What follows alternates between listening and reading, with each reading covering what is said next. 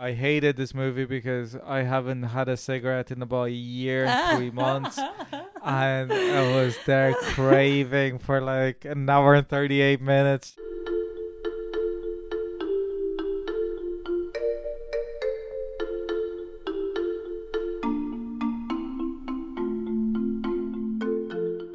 Hi, my name is Ricardo Deacon. Hi, my name is Orla McNeilis. And welcome to the Recommendation Game, a Film of the Week podcast where we take turns to pick a movie the other person hasn't seen. We watch it separately and Skype each other to discuss it. This week's film was chosen by Orla. Sure was. And it is Bloody Nose, Empty Pockets from 2020. Hello. You're just in time for the Knot party. We're not having fun in celebration of Knot closing. I'll get y'all. Is this a real thing? Is this really happening? And you and I have talked about that? 20s. I'm doing great. Thank you for asking how I'm doing. First person today. Anybody want a drink, a shot, tell a story? You're making me realize I haven't smelled that smell in a long time. What kind of a party is it if an Australian guy doesn't take his pants off? I've been saying that for years. The best thing is to just get your heart totally smashed and broken like a couple times, and then you're good, and then you don't care anymore. What are you doing? Chilling out in the alley, eating beef jerky. I don't trust you. You can always come to this bar And feel like family. and feel like family. But why some say the bar? This is the end. Why this bar? I represent all evil. Why do we identify this as our joint? Don't ask about the brown bag. I love you. Comfort. I don't comfort. Maybe. Comfort. What else? I'm gonna tell you what else it is. It's a place where you can go where nobody else don't want your ass. Motherfucker, that's in there. I got worked in there. To the bar! To the bar! To the bar! Bloody Nose, Empty Pockets is an American documentary film that premiered at the 2020 Sundance Film Festival, which is technically very accurate. Is that it? Oh my goodness. I found another synopsis there from IMDb. A look at the final moments of a Las Vegas dive bar called the Roaring Twenties. I mean, that's all. It was produced by a shitload of people. Music by Casey Wayne McAllister. Cinematography by Bill Ross IV and Turner Ross. Film editing by Bill Ross IV. Visual effects by... What visual effects? A joint? Mhm. And it was directed by Peter Ewell, Shay Walker, and Michael Martin, not the Taoiseach of Ireland. Yes, Michael, not Mihal. So, Orla, why did you pick this movie that appears to be like... If you gave me these search results and told me this movie was made up, I'd probably believe you. This But is actually the it real life clearly was Argo. an actual movie that we both seen. So... The real life Argo. Argo is the real life Argo, Orla. Yeah, gosh, I watched this a while ago. Like, not that long ago. Like, I didn't watch this in 2020, definitely not. I watched it last year, I think. But yeah, I don't know. It kind of sat there on, like, my queue of movies to pick. You know, you kind of have one sort of sitting there simmering in the background and you think you'll pick them eventually, but you're not really sure when is the right time. So yeah, I don't know. I kind of had this one simmering in my mind for a while, and then, I don't know, the last day I was like, fuck it, let's do it. Yeah, like there's obviously a lot of comparisons between of things we've done before that we can talk about a lot, like, you know, Fat City, what's the Al Pacino one? Scarecrow? Also kind of Tokyo Godfathers in a way that, like, sort of hangout movies about a sort of certain level of, like, you know, class and like lower edges of society or whatever. But I was laughing. I watched this last night. I was laughing. I was having a glass of wine. And I was like, we finally found something that tops Wake and Fright for alcohol consumed. because I don't think there's anything else that can come close to either of those movies. And I was trying to think back to when I watched Wake and Fright, and I definitely wasn't drinking. It was like a weeknight or something, and I felt just incredibly ill and sweaty. It also actually kind of reminded me of Can You Ever Forgive Me? Which is like, I really, really like that film. I rewatched it again recently. But like that as well, but especially this is... Is that the kind of, Melissa McCarthy movie? Yeah, with Richard E. Okay. Grant. I love that film. A really like tragic but also lovely, warm film in a lot of ways as well. Yeah, I highly recommend that. Yeah, that especially this... They're just the kind of movies where you expect Tom Waits to just appear or to be in the background, just kind of like softly playing a piano or something. And especially considering that Tom Waits has actually shown up in a lot of movies recently and been great. Like he's in what was he in recently? He's in The Old Man and the Gun, where he's just really funny. It's like you kind of think he's sort of like Werner Herzog, where he's kind of almost playing a version of himself, but it doesn't really matter because he's really funny and has loads of screen presence or whatever. Yeah, he steals the Coen Brothers Western movie, The Ballad of Buster Scruggs. Yeah, that's the other one. He was in something else as well, where he's just like a side character or something, but he's just, great. I mean, it's Tom Waits. He just is that guy. He's been that guy since birth. But yeah, so I mean, I've really, really enjoyed this film. I also really wanted to talk about it because even recently, but pretty much every documentary we've ever done, we've talked about the ethics of documentary making. Naturally, because, it is very important and relevant, sometimes more than others. But yeah, shout out to Richard Fitzsimmons, the original documentary lecturer that we had.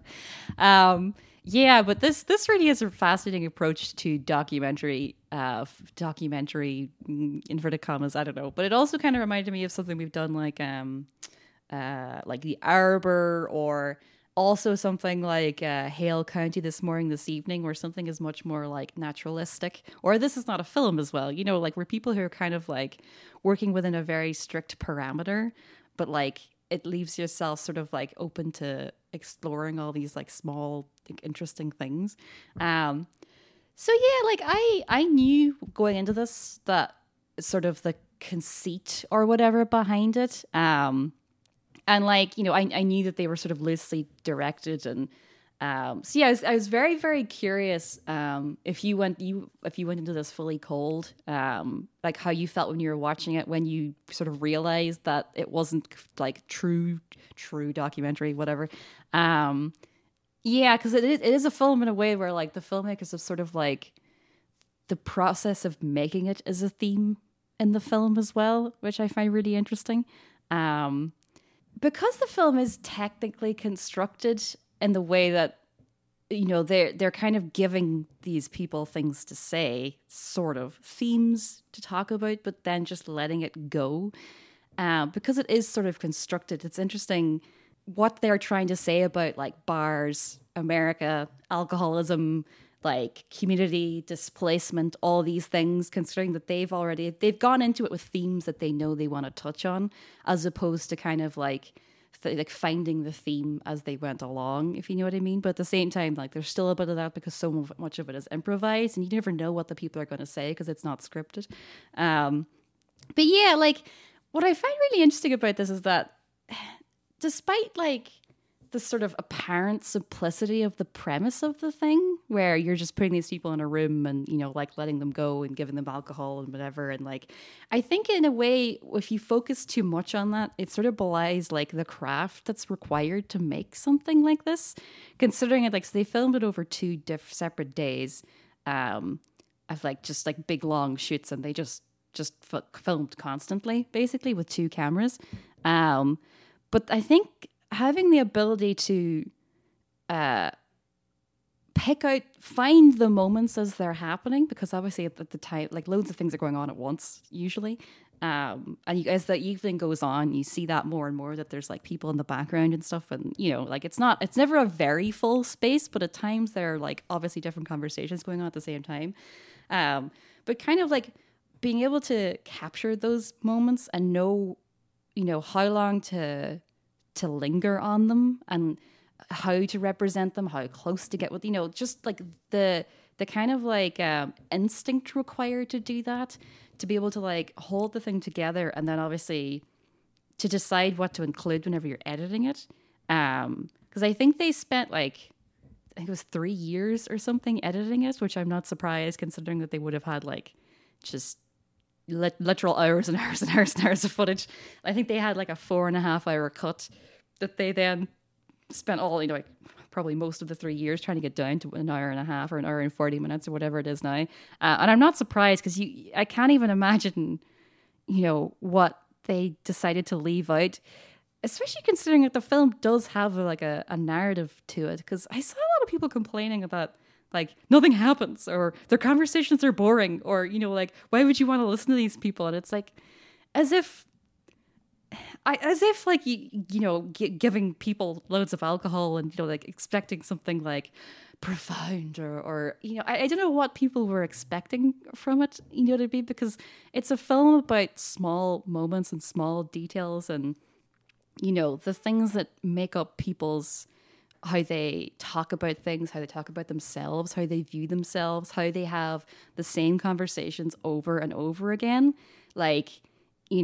Every night they go to the bar, every day they go to the bar, they're kind of talking about the same things. They're talking about the same stories, but they're just changing them slightly. And, there's some really, really incredible quotes in this movie. We had to talk about Michael, definitely, because he's like kind of the main character, I suppose. As in he's sort of bookending the movie. Oh God, he's an actual actor. I think he's the only actual professional actor, as in he does a lot of really small roles and stuff. And he was kind of part of the theater scene in New Orleans and stuff. But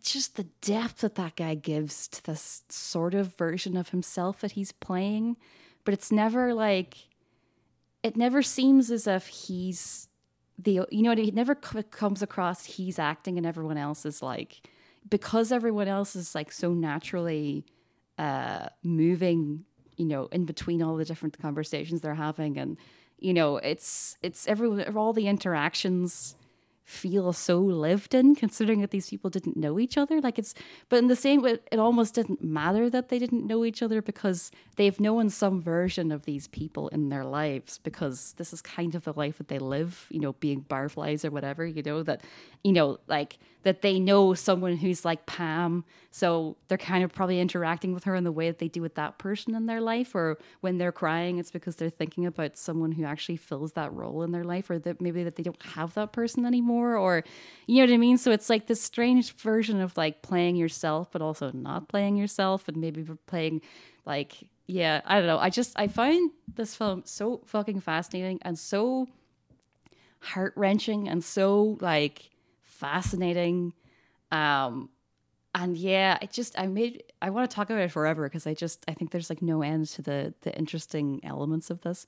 And yeah, I was thinking as well, can you watch this if you're someone who doesn't drink, or someone maybe who doesn't really go to bars that much or whatever? And I didn't do any research into that. I didn't ask anybody, people who are not really, have never drank or have never really, had that experience, or people who are sober or whatever.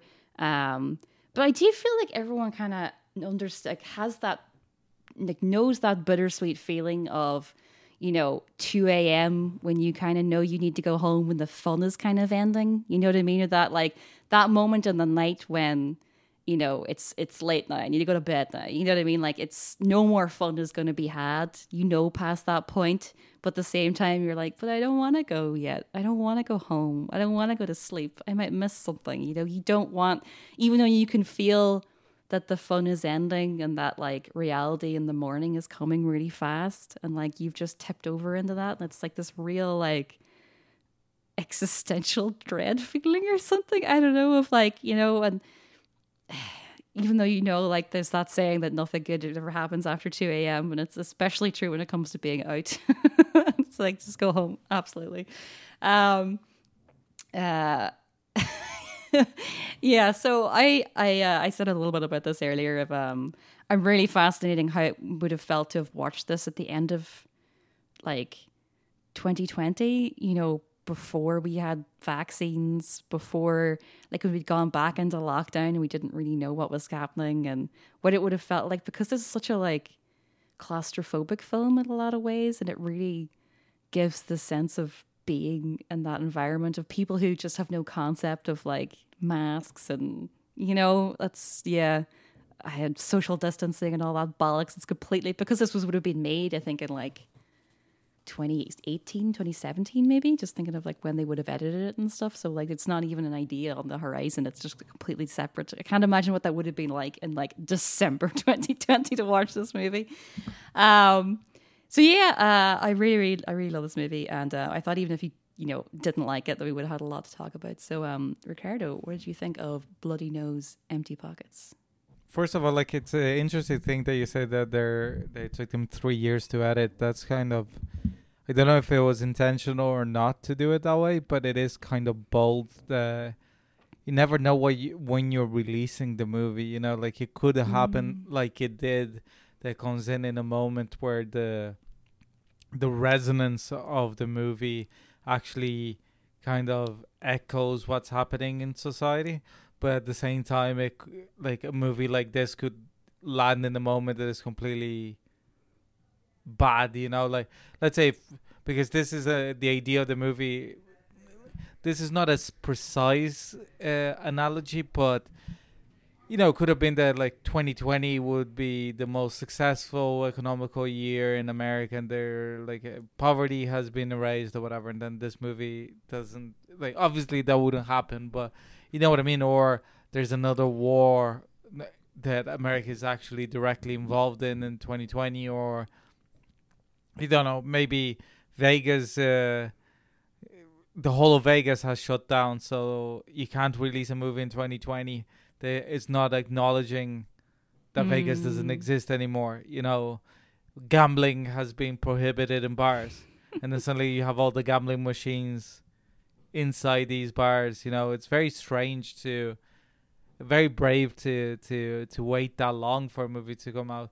But I suppose that it's the case with anything. It's like whenever people talk about like, oh, this movie is so of its time and it's so timely and it's been released, like how did you know? It's like just pure luck when a movie comes out and it's speaking about what it needs to be said, because like movies take like at the best of times 3 or 4 years to release, from the moment of conception to when you sit on your seat to watch it getting projected. So that is kind of strange though, like for a movie that is like such low budget, that they were like working other jobs and stuff as well. I don't think that they were probably doing this full time 9 to 5 every day. No, I would say so. Yeah, like if you Google them, they're the most hipster looking dudes. And like, even when you listen to interviews with them, and you're like, I feel like I don't want to meet you in real life, even though I really like this film. It's funny, I was just thinking there as well. I thought this last night as I was watching it, just we were talking about the pandemic there. And because this film is so much about like displacement and, you know, that like, what happened to these people during lockdown? You know, considering that these people actually live in like, you know, New Orleans, you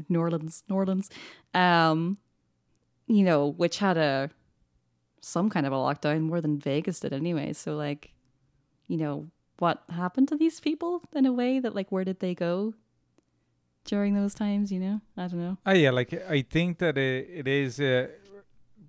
Before I say anything, like I did really enjoy this movie. Okay. So we know where I stand whenever I'm commenting or anything like it. And I did come in cold in this movie to watch this movie, and I think that it's both a good way and a bad way to come into this movie. Like I think that like at some point they realized that it was way too structured and too narratively coherent for a movie that is supposed to be set in one night kind of thing. Like there's no way, like it's unrealistic in a way that you'd come in with so many threads and so many so many moments that you capture on screen, and that people are revealing themselves that way on the one night. You know, like it is very realistic to a certain degree. Like I would have believed each one of those moments individually, but as a whole, it becomes a little bit. Everybody gets like an introduction, a closure, and everything else without having to have any talking heads and stuff. But also the fact that the crew is completely ignored, that wouldn't happen in the, like, especially whenever you're getting that pissed, you'd be like, like the moment that kind of like that I realized that it was staged, but at the same time I was like, if it isn't because it wasn't 100% yet, it would be incredibly unethical. Is whenever the character of Michael breaks down. Oh, Michael, yeah. And the camera is just holding up because there's I'm gonna be very blunt in the way that I describe the characters, and maybe like cutting down to their exterior appearance, purely because I can't go down to what is the name of the characters, because that information is not available in the internet. So, and I can't remember those names because usually I don't have to, because you just look at the IMDb page and you go, oh yeah, this person is the name of the character. Like whenever the black guy starts crying after talking about like Vietnam and stuff like that, like because of the camera being where it was whenever he starts crying, it feels way less invasive as when Michael starts crying, because the camera comes from miles away to focus on him. And I think that is one of the few missteps of the movie, because I think that it takes you away from it, because if you know about the construction of the documentary, it also almost makes you forget that the documentary is constructed until that happens, because even like the character of Michael wouldn't allow himself to be captured in that moment in the way that he is, you know, especially without somebody else to make him forget that he's showing himself as being vulnerable. If he was there with the drag queen I don't know if she has shows, so it's a drag queen, but I don't know if she's also trans or not. I saw someone describe her as trans. So, okay. But I can't, it was in a review, but I haven't seen that confirmed anywhere, so I'm not sure, to be honest. Because, you know, she lip syncs and it says that she has shows so we know that she's a drag queen as a performer, but I don't know if has transitioned or not. But like the moments with her are very raw. Let's say Michael, like seeing somebody that he hasn't seen in years, etc. You can tell that, like, and I think structurally throughout the movie, it's very clever to, whenever there's a bit of a lull, that the three actors there, because Michael, the waitress, the bartender, and the guy that fancies the bartender, I think are professional actors. Yeah, or at least, like, I think so. Shay, or at least they were a little bit. Sorry? Shay is the bartender, and I think, she's definitely been, like, she has an actual, like, IMDb picture, and she's been in loads of, like Louisiana set movies, whereas I think, like, Michael's been in a lot of stuff, but I think the other guy, he has a page, but he doesn't seem to have any credits, so I don't think he's actually he only has that movie as the credit, but I think that he probably was perhaps not a professional actor, but somebody that they had a little bit of control over, because it's kind of, you know, especially if you're applying them with drinks and you're like saying for somebody to be like forward with this other person and pretend that you know them for years and that you want to have sex with them, would be very uncomfortable. The only thing that I think about this movie in particular, when we come to ethics again, which I don't have an argument from one side or the other to say that it's a bad thing or not, is more that it's worth noting that I think that putting these many quote unquote broken people I'm feeding them drink, I'm getting them to talk about their issues and open up and be raw and documented it, I don't know how good it is for their mental health or not. It could be that it's like the best form of therapy because they got it out of their system, but then also how did they feel the day after that, and the weeks after that, and then whenever like this was screened. I don't know. There's always, like, as we always say about documentary, a very imbalanced power dynamic. In this case also because it's like playing a fictional version of yourself, but it's actually you behaving like you, but just like with prompts in a way. And because the alcohol break down the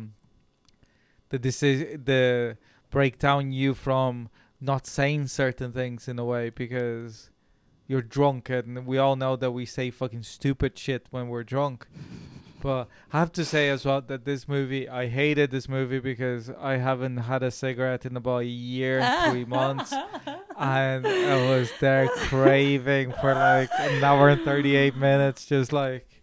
The smoking is so weird. It's so weird. Like, it's just because we're so used to that, not having that smoking indoors thing. And also even like here in Toronto, you can't even smoke on like terraces or patios or anything. You literally can only smoke on the street. That's the only place. So there aren't even like smoking areas here. So to me, it was so weird to see so many people smoking.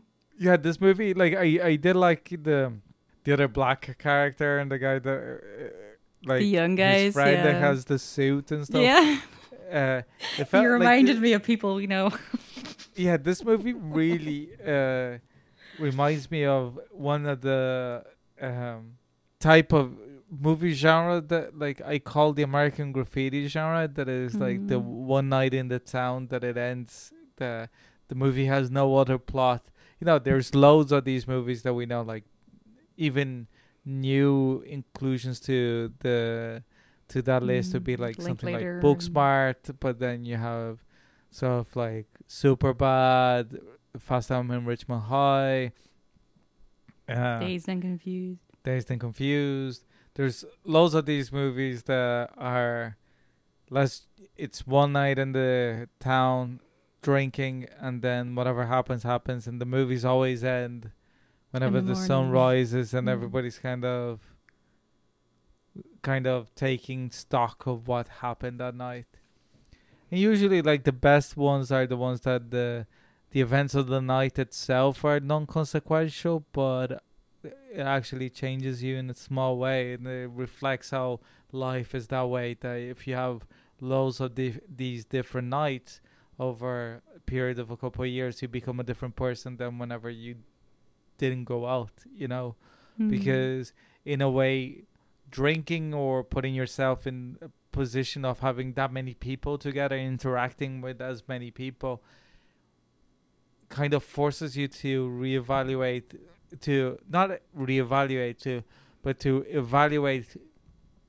the people you're talking to, but also your points of view and who you are and what happens, and also it opens yourself to having actually experiences that you wouldn't otherwise have if you were just sitting at home.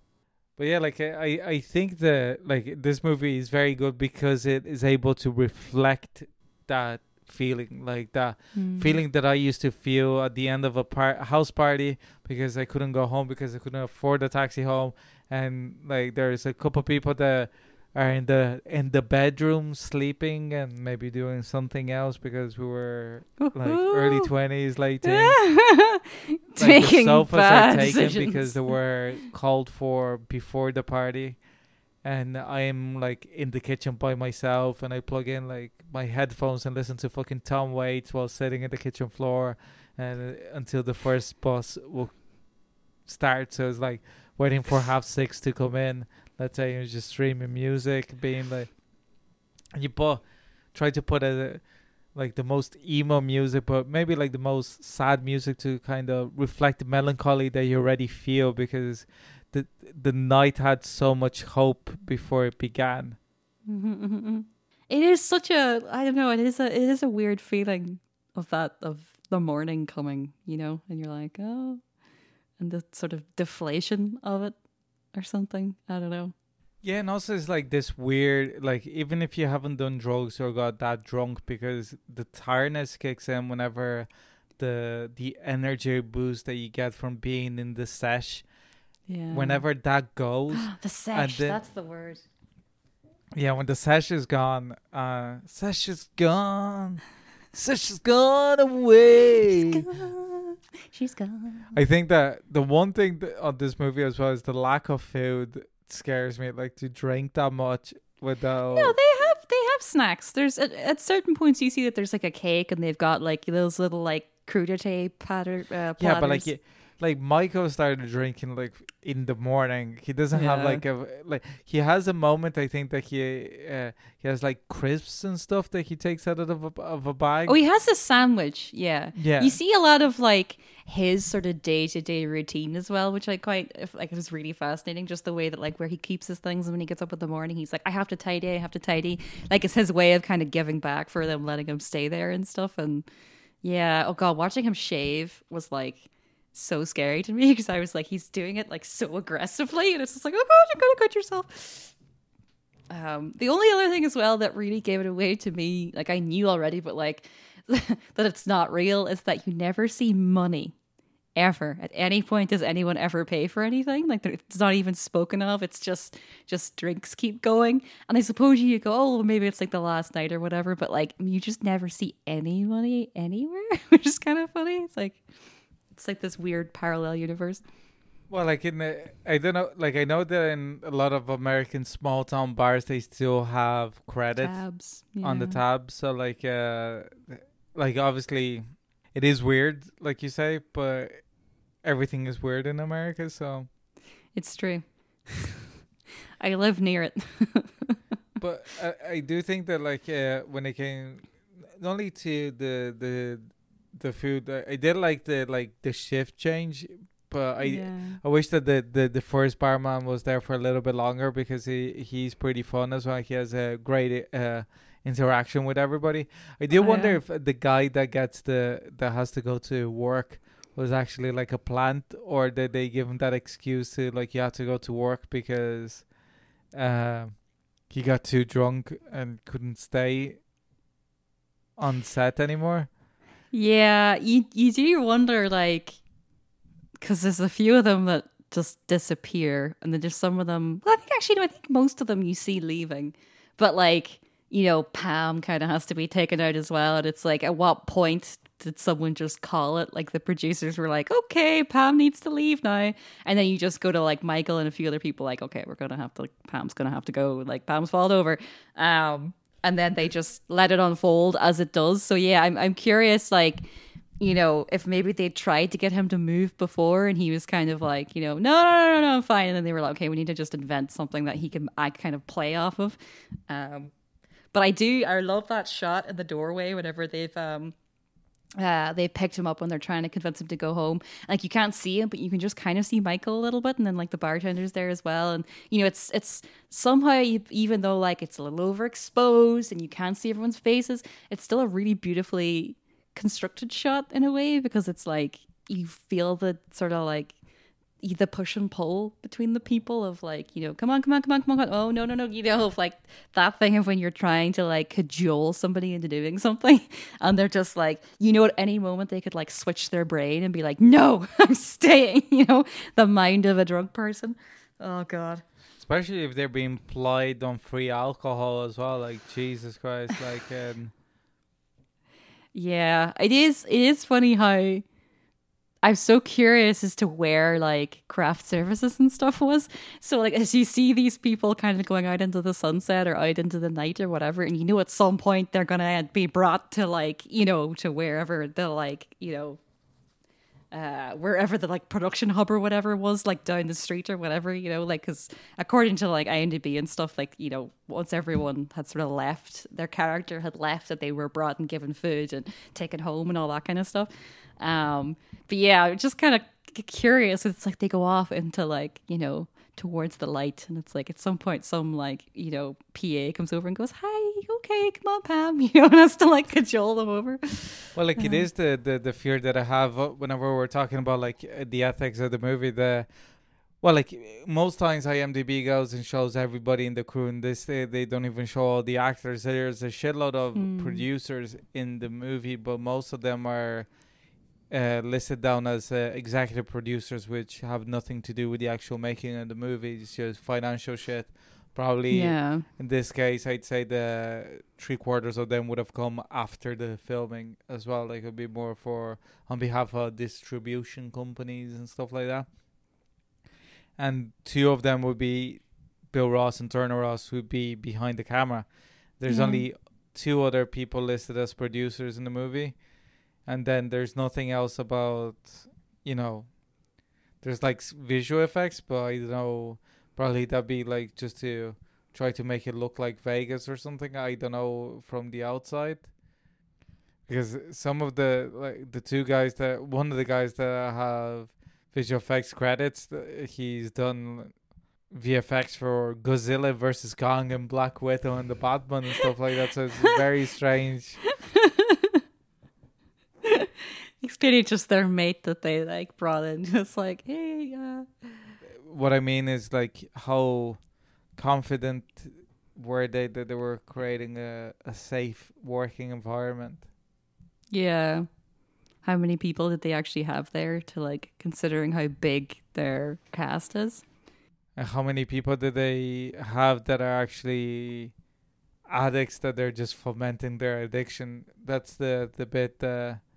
I think that they should be somewhere a description of how they made the movie after the movie ended, like a clarifier. Yeah, I did wonder about that, like how it's all kind of fuzzed a bit in like the promotion of it, in the film itself. It's never at any point do they fully reveal how they make it. When you're actually watching it, even though like there are clues and there are little bits, and, you know, as you were saying about how it just feels a little bit too perfect and stuff, but at the same time, like, there's never a note at the start or at the end or anything, or even that, like, when they have the cast at the end, you know, where obviously they're playing characters with their own names, but like, you know, they could have had something there that would have made it really clear what they'd actually done, and I'm kind of curious why they never did that. Considering I think that was part of it would be like the marketability of it, because it's that gray area adds to the conversation on the film. Yeah, which I think it was good for the selling of the movie. And let's say if it is the case that they actually hired people that were like proper actors or trained, or that didn't have drinking issues, they just wanted to be part of the experience and stuff like that, and they were just characters, that's fine with me. But if any of them actually had, you know, it's different to just document what they be doing anyways. Like, if this was real life and they heard that this joint called the Roaring Twenties is closing down, and they go and just spend the day there, it's still like the act of having the camera there is obviously going to change what the dynamics are in the night. Some people might be a little bit more aggro or more considerate or more peaceful. Like, as soon as you put the camera in an environment, it completely changes how people behave, even if they're drunk. How much of it, like the fact and fiction part, is interesting in it, but it also kind of fogs up the ethics that we always talk about. Because if it is just like they got people that have bad drinking habits and then just plied them with alcohol, it's kind of fucked in a way. Like, yeah, well, like, the way they cast it was by going around bars and finding characters, basically. So a lot of these are people who sit in bars all day. So that constitutes certainly a drinking problem. So, you know, even though, like, you're able to get full consent from these people, obviously, because, you know, they start off sober, and, like, you know, they're like prepped and they know what's going to happen, and, you know, never at any point, I'm assuming that they, you know, they knew that they could leave if they wanted to or whatever. it's complicated, I think, is how I feel about it. Well, like if it is the case is that they got them from bars and stuff, it is quite problematic because they're just fomenting the addiction. Like if you got a homeless person to be in your movie, and also I bet that the financials of the contract were, here you go, you're getting paid 250 quid per day, and free drink. Do you want to be in it? Okay, that's fine. And there's no no residuals afterwards, I bet. Because they're playing themselves. Yeah, like we don't know at all. But even if like, it doesn't really matter how much they're paid though in a way, because you're still paying like paying people to drink, basically. Well, like this is a kind of like it's not great, really. You know, it's like it's not as bad as it could be. But in the same, it's what's interesting is that it's kind of in the middle. So it's, if they just gotten actors to do this, it probably wouldn't have felt as authentic, and it would have been ethically much better, because obviously these are people who are used to being in film, so they know how things work and have a full understanding of everything, and then also have like contracts and all this stuff and whatever. And well, at the same time, like, you're not getting into Sundance if you don't have all that stuff. That's one thing. Well, like you do if you're doing it, saying that it's a documentary, because you don't have to. If it's a documentary, if everybody agree to be part of the documentary, you don't have a back end. It's not a union job. No, but like you still have you have to have releases and all that kind of stuff. You know what I mean? Yeah, like, you get the releases or whatever, but it's also like, just because you got somebody's release doesn't mean that you didn't exploit them. Yeah. Yeah, it always feels gross getting people to sign releases. Even if you're doing something like totally like whatever, you're just doing Vox Pops or whatever, it still feels weird, because people always look a bit freaked when they have to do it. I'm like, you should feel freaked. It is weird that we're doing this. You have no control of what's gonna happen to the. But yeah, no, like, it's complicated, this film, but it's also a little. Yeah, like, if it was a full documentary, I probably, like, without the scene of Michael crying, I would say that it would have been like rather even-handedly, like the film dealt even-handedly with all its characters, and quite ethically, that they're not pressing the situation, etc.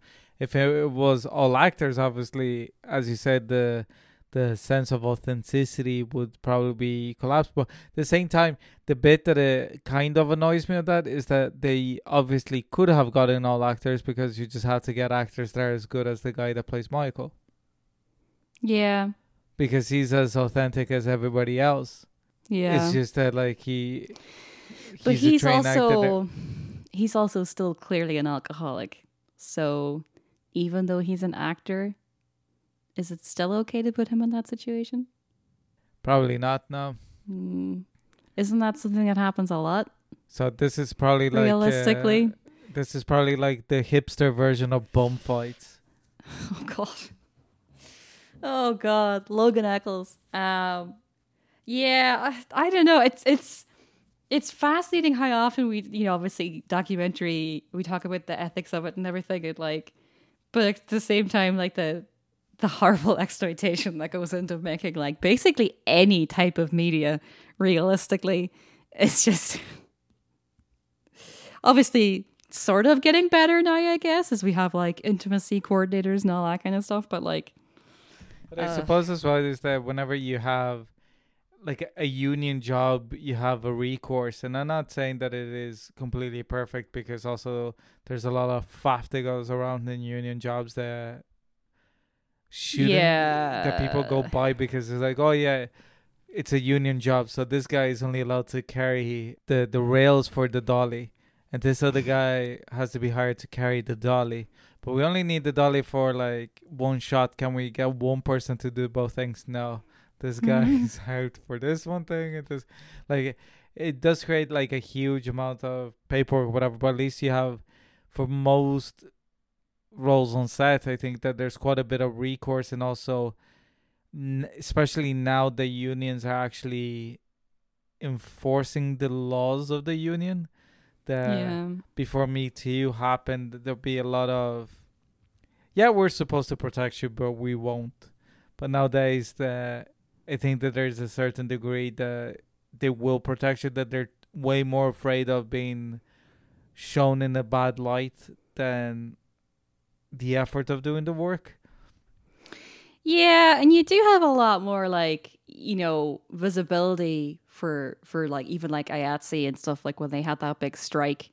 Like it sort of made its way into mainstream media. Like people kind of heard about it, and like a lot of famous people were talking about it and stuff. Like it was more sort of like front and center than it normally would be, where you kind of just have these people that are kind of shoved into the background and you never really talk about it. And also that there were obviously a few pretty big high profile things, like, you know, fucking what's his name shooting somebody, which is not necessarily a union thing, but it's still like it put into sharp focus how sets are run, and how whenever like if you don't hire someone who's a professional, and what happens whenever you're dealing with like, you know, dangerous things. And there's a reason why there's all these steps to health and safety and stuff. It's kind of weird. Like, I do think that the problem here more than anything is the lack of clarity from the filmmakers, especially even after interviews and like reading up about the movie and stuff like that. I have not even close to an idea if the movie was actually made in a kind of sustainable, ethical way when it came to the people that it depicts.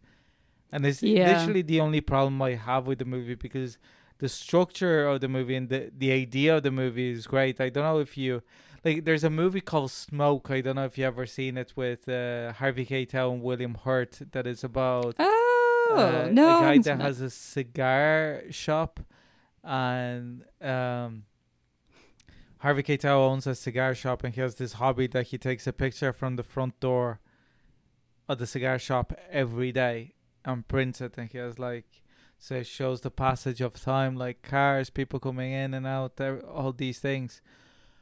But also it's just the customers. It's just a hangout movie in that way. People are just discussing stuff. And it is very good and authentic or whatever, but because it's like Harvey Keitel and William Hurt, you know that it's not real life, you know what I mean? It's not this movie. And that separation of not knowing, I think that it was the right approach for this material. And it works tremendously. Like I had so many feels watching this. I had feels I didn't think I remember I had, but you didn't know you had any left in the well. For like poignancy and sadness and like Americana. It's also kind of weird because it's watching a movie going like, not feeling exactly nostalgia, but also the fact that my experiences with that kind of evening, but also even with my drinking when it came to those days that I actually drank heavily, are based on my youth. And then overwhelmingly in this movie, the characters are on the other side of the halfway line of their lives, let's say. Especially if they keep drinking at this pace. And smoking, dear God. And not eating. But it's kind of, whatchamacallit, it's kind of like you feel kind of nostalgic for those days as well. But also, I felt like a tremendous melancholy for the fact that I could see myself in those shoes as well. I feel like life had played out just a little bit different. Yeah, it is kind of like, I love what Michael says about how he ruined his life before alcohol, before he started drinking, or before he became an alcoholic. Oh yeah, because he didn't want to be a boring shite. Yeah. He didn't want to be a cliche, basically. So he's like, oh no, I ruined my life and then I started drinking. It was like, God. He's like, I'm 59 and I look 79.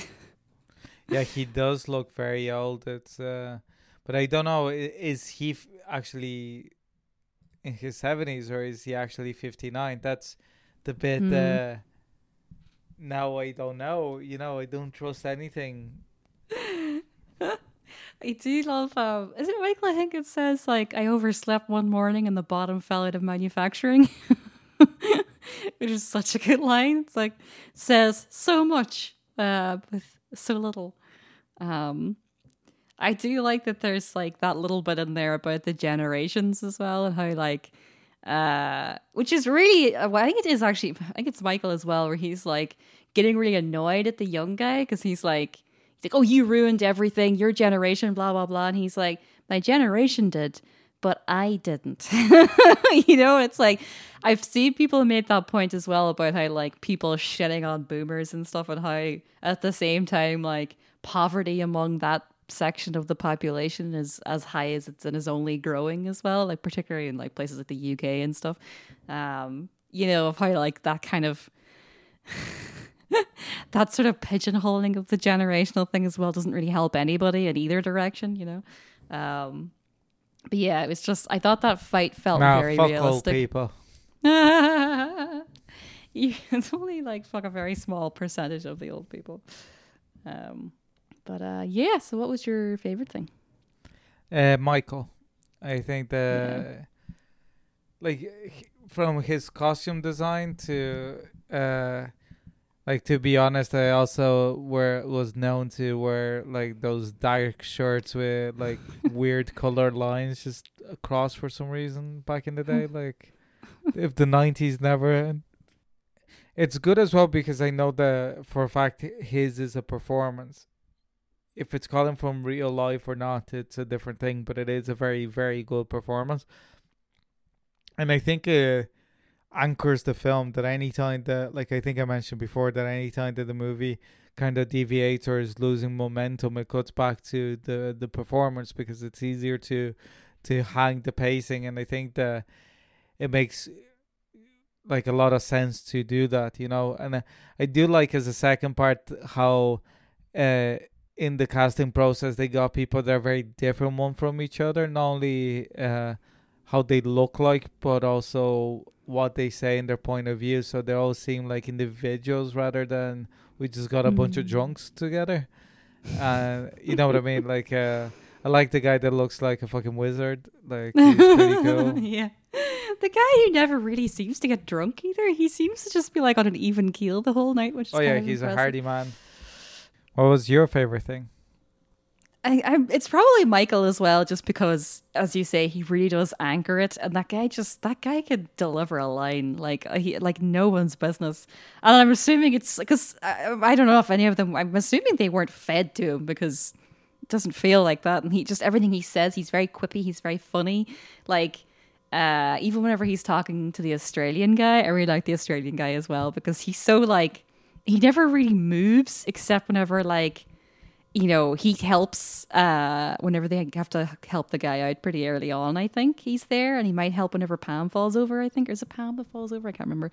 But other than that, he's just at the bar the whole time. He's like this sort of like anchor to the whole thing. This like little bag of the like sparklers and stuff behind the bar. I love that. That's such a like plant as well. It's so good. Great soundtrack as well. I read that they were going to. They're going to try and film it without any music to make the editing easier. But then everyone in the bar was like, what? We're not sitting here drinking all night with no music. So the music coming from the jukebox is real, obviously. But also I'm like, how did you get releases for all this? There's also a bit whenever they're like showing all these album covers. And I remember Edgar Wright talking about how in Shaun of the Dead, whenever they're like shooting or they're throwing the records at the zombies, that for every one they say, you have to get a sign-off release from the person. So the ones that they say and shoot are really specific, because of the ones that they could get like the ones that they could get clearance for, and that like there were certain ones that were really expensive just to have the album cover appear and stuff. Like that whole thing is such a minefield. And I think the directors were like, yeah, other people organized that. We don't know how that worked. Yeah, we know it worked because it showed up in Sundance. Yeah. Yeah, what was your least favorite thing? I think it is like the gray areas. It's not an issue itself with the movie, but even, for example, a movie that we watched recently, I know that you didn't particularly like it, but in Stories We Tell, that there's like recreations in the movie. Yeah. And halfway through the movie, it shows you that they're doing the recreations that is not real, you know, to a certain degree. That I think that even if it was like in the credit scenes, is like in the credits, them casting them, let's say, or getting them to say their names and say like, I'm playing myself in this movie or something like that. Oh, yeah. Actually, that would have been a really good way to get around that. Of like making it really clear, but not like being really kind of hammy with it. Yeah, also because you don't want to like too much show how the sausage is made. It's just a bit of like, because I never, even though obviously we know about it because we read about it, but I don't think that anything in a movie should be attained extra textual and the movie be given credit by it. Like, it should be judged by what is on the screen for the duration from the moment that you press play to the moment that it stops. And I think that this movie doesn't do it. So, and if it does, I don't know. I didn't say through the credits enough that there might be like a note at the end for legal reasons or whatever the fuck. But I don't think so. If it is, it wouldn't be clear enough to call attention to itself. I'm just covering my ass here in case there is something saying there. But what was your least favorite thing? Just making sure that we don't get sued. Fair use in all those clips I use. Yeah, it's something similar, definitely. I mean, it does just make you feel like, particularly even like there's scenes whenever what's her name like flashes and stuff, and you know, it's like afterwards, did she feel bad about that, or you know what I mean? Like I it's the fact that, as you said, we don't know anything about how these people felt afterwards, or you know, there's not even like a passing nod to it by the filmmakers either. Like, you feel less of a collaborative sense of what, like, even whenever I was reading about the Truffle Hunters, you got more of an insight into how their relationship was with the guys, and how, you know, like how they just kind of were following after these guys all the time because they were, you know, these really fit men up in the hills and stuff. Where you don't get any of that here, and I feel like they're probably doing it on purpose to kind of just sort of, you know, let the thing, you know, in a sort of a David Lynch way, just like let the thing speak for itself. But because it's a documentary, sort of, it's like, I want more information because I'm like worried about them now, you know? And you should be worried about them because of what life has handed them. You know what I mean? As opposed to how this film treated them, I guess. Yeah. Put it. So yeah, it's a little bit like, but yeah, still a fucking fascinating like experiment or whatever. And it's always fun to find things like this that do something different and like don't make a big stupid gimmick out of it either, that have a lot to show for it. You know what I mean? Like, yeah. Would have been a lot worse if this had been a really shitty movie while also being sort of vaguely exploitative. Like, I do think that that's something that we have to be clear, that the movie itself, it really works in a way, makes it more difficult, but even more important to talk about it because, you know, like if you're speaking about just criticizing because the movie is bad, yeah, it's easy to like go on that avenue, but the movie itself is incredibly enjoyable to watch. I think that, but because I think that we spent a lot of time speaking about this gray area during this episode. Whenever like the movie, like I don't want to make people not want to watch this movie. I want them to watch it and then think, like, enjoy it, do everything, but just think about it. But I think that somehow, like, I know that the directors knew that what they were doing, in that sense that this was the conversation most people would have when finishing the movie as well, because it's the whole point of it in a certain way, and keeping the mystery there keeps the conversation alive to a certain degree. But yeah. Well, that was Bloody Nose Empty Pockets. Go rent it on Google or wherever else you can find it. I think it's in a few other places as well. But yeah, well worth it. And, you know, it's like an hour and 40 minutes of your life and you'll feel bittersweet. Yeah. So Ricardo, if they want to go and watch all our other movies about drinking, where can they find us? On Twitter, the recommendation game at the rec game. The Facebook, the recommendation game on our Gmail is the recommendation game at gmail.com, and you can find us on Dublin Digital Radio every second Monday 11 to 12, and we're on the Dublin Digital Radio Mixcloud in your podcaster of choice. Yay. Next week's film is Ricardo's pick. It is indeed. What are we picking? We're watching Le Havre. Ooh. Very exciting. Somehow never seen that. So until then, I was Orla McNeilis. And I was Ricardo Deacon. Thanks for listening. See you next week.